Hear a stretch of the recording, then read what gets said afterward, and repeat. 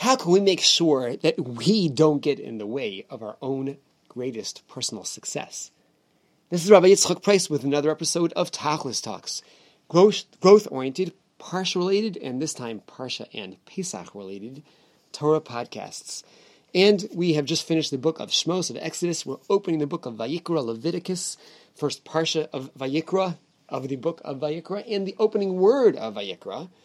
If you open up your Chumash, you may note that there's something odd in terms of the lettering, that one of the letters is written in a smaller font. And don't ask for a recall. In fact, if it's not written in a smaller font, you've got what to worry about. In the Torah itself, Vayikra is written with that small aleph. What's the message in that? There are many. I actually saw a work this week that cites another work as having 1,000 understandings of that small aleph. I'm sure many of them very, very mystical and Kabbalistic.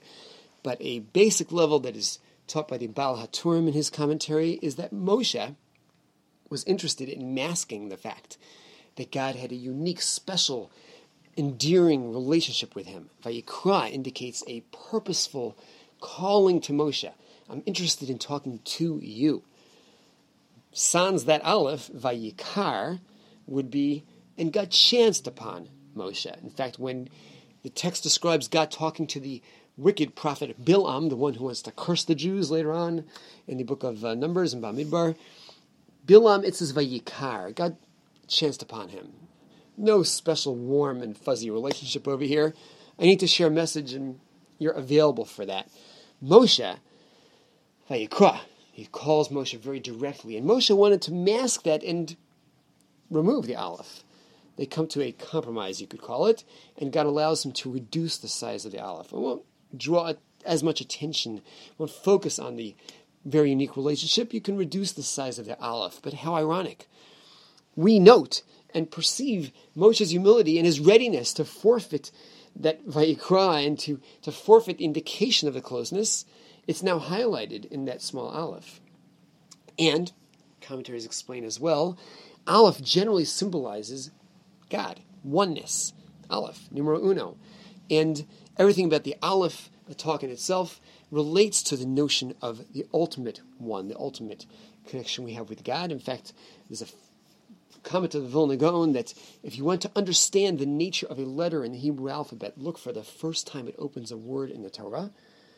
Aleph, right there, word number 3, Bereshis Bara, the name of God, Elohim. And everything about the aleph signifies oneness in the big sense of oneness, and the aleph indicates being connected with God. So in the aleph, that is written in a unique manner, draws attention to the fact that Moshe wanted to mask his unique relationship with God. Adam, humanity, is aleph, the God connect, plus dam, flesh and blood. Moshe was certainly very aleph dominant. He was very God connect dominant. The flesh and blood side of himself was far less significant than the spiritual side of himself. He wanted to hide the aleph. God says, can't take it away, it's got to be there, you can reduce it, but again, that draws attention in our minds as we see this text to Moshe's uniqueness, his unique relationship with God, the unique degree to which his aleph side was so well developed. And his humility that is tied to that. His God connect, his recognition of his smallness vis-a-vis God, and that humility. That if Moshe was not so humble, and he was promoting himself, he would not live on as the great Moshe that he is. In his humility, we have greater focus and greater attention given to Moshe. Look at the Pesach Seder that's going to happen just over a week from now. You can ask this at your Seder table. Everybody find where Moshe is written in the Haggadah. And they shouldn't find too many references. There's actually one, and it's almost in a very obscure manner, late into the reading of the Haggadah, where we make reference to Moshe using a verse in the Torah. But outside of that, ask them first maybe, who's the key player? Who's the key hero? And of course, Moshe. Where is he?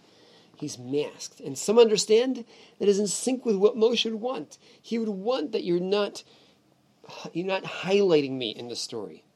But of course, at the end of the day, in the fact that we read the story, we ultimately, naturally come back to acknowledging Moshe as that one who developed himself to the degree that he is the fitting agent of God to be the emissary bringing us out of the land of Egypt.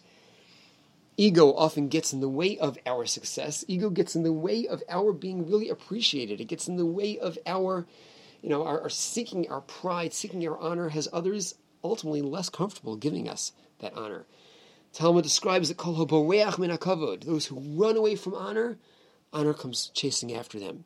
A story is told of somebody who comes to his teacher and says, Rabbi, I don't understand.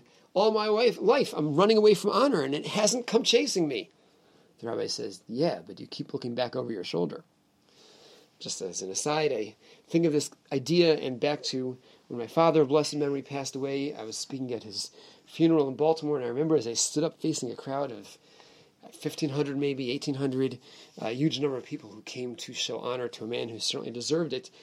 And if I remember correctly, I remember just almost blurting out this expression, those who run away from honor. All of his life he was running from honor, always deserved it, always shied away from it, and it came running after him in that moment. It was actually one of 3 such gatherings, because then there was a small funeral as he was taken to New York to fly to Israel. People gathered at the airport in New York, and a large crowd gathered in Israel when the actual funeral was taking place in Israel about half a day later.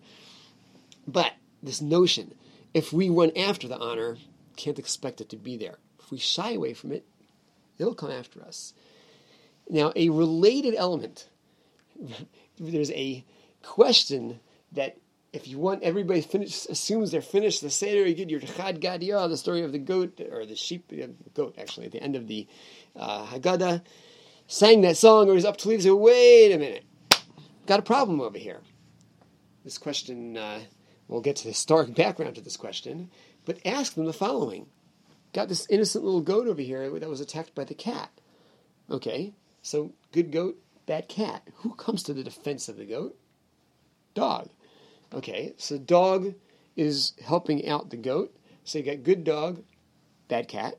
I did it wrong. Good goat, bad cat, good dog. And let's go up the chain. Fighting the dog, stick. So bad stick, good fire, bad water, or fireman.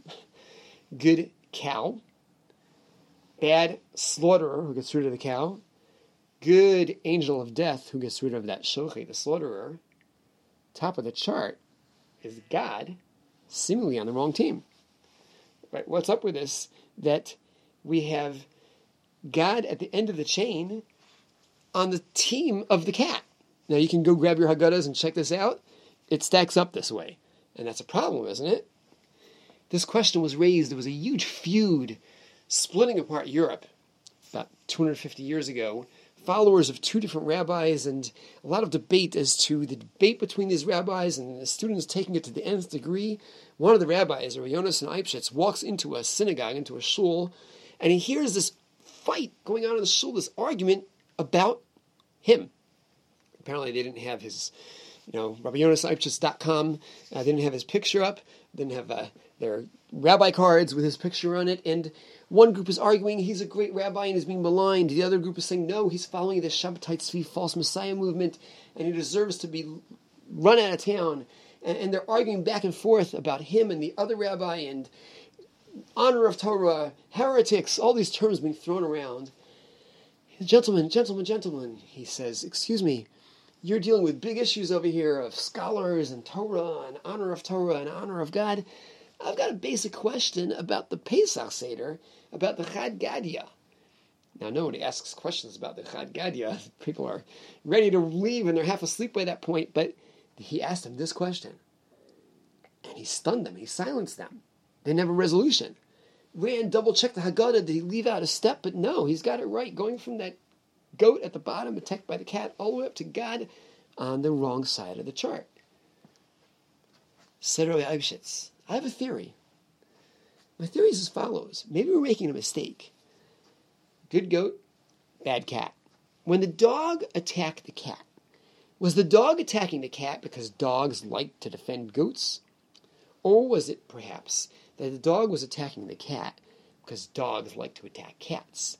And here I can attack the cat and make myself look like the tzaddik, make myself look so righteous. I'm the hero because I fought off this cat that's hurting the goat. but I'm really just interested in picking a fight with the cat, and here's my excuse. Had the dog been there purely to defend the cat, the goat, getting that wrong, sorry, who's there to defend the cat, then he's a good dog. But if he's there to fight the cat, regardless of the fact that ultimately it helps out the goat, you don't call that dog a good dog, and the whole chart gets tilted the other direction.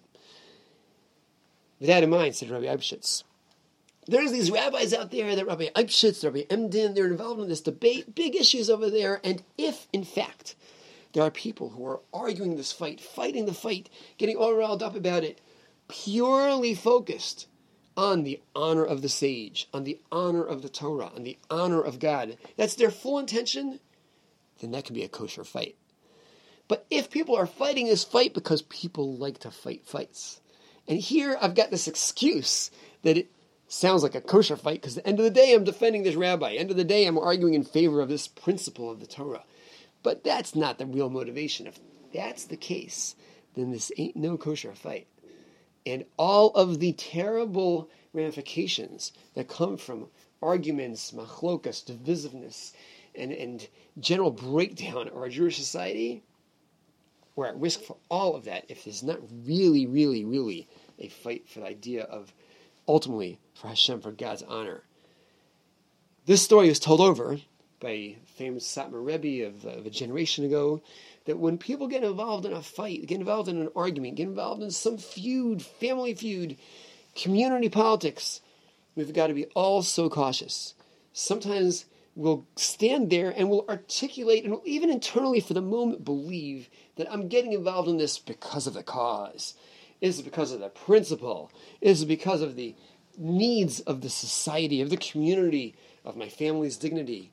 But if the reality is, I'm just arguing with that guy, she's just having this issue with her sister-in-law, mother-in-law, daughter-in-law, neighbor, the feuds that are happening because of personality and not because of the issue, and not purely for the sake of the issue, we can get ourselves into major hot water. And if we can think back and learn from Moshe about what it means to humble ourselves and recognize we don't always even know what the issues are. I don't always know what's running through your mind. As much as I've projected, I've assumed, I've presumed, there may be elements I just haven't grasped yet. And maybe, just maybe, I'm not fully in the know. Maybe, just maybe, my leanings, my opinion, my determination is missing some of the critical data that's necessary. And if we humble ourselves somewhat, we are far less likely to get riled up out of place and to get involved in issues where we really have no gain ultimately. And then in the rare instances that it's necessary, because sometimes it is, we'll take those stances, but again, it will be after having really defined and refined the issues and the thinking in the process.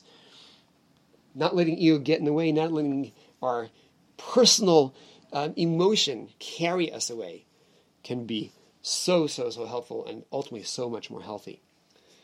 With which, hopefully as we look towards this Parsha and then following that towards Pesach, we may have another Pesach message next week, but just in case, we're already going to pull Pesach in this week. Looking towards that Seder, looking for these opportunities. Sometimes we're getting together with people around the table and whatever issues went on between us at some other juncture, and we may have our facets that cause certain tensions within the family, or again, within community, trying to allow that to dissipate by removing my ego from the picture can help things come together, can help us have a more civil, more appreciative Seder, and a more civil and more appreciated future. And certainly, if we can be the type of people that can be comfortable masking the Aleph side of ourselves, and ultimately it'll come back and find us, and can be the type of people who can not worry about the other issues that really aren't pertinent to me, and focus on issues that are relevant to our own personal excellence, we'll definitely be the type of people and develop the type of families and communities that are all the more likely to achieve our tachlis.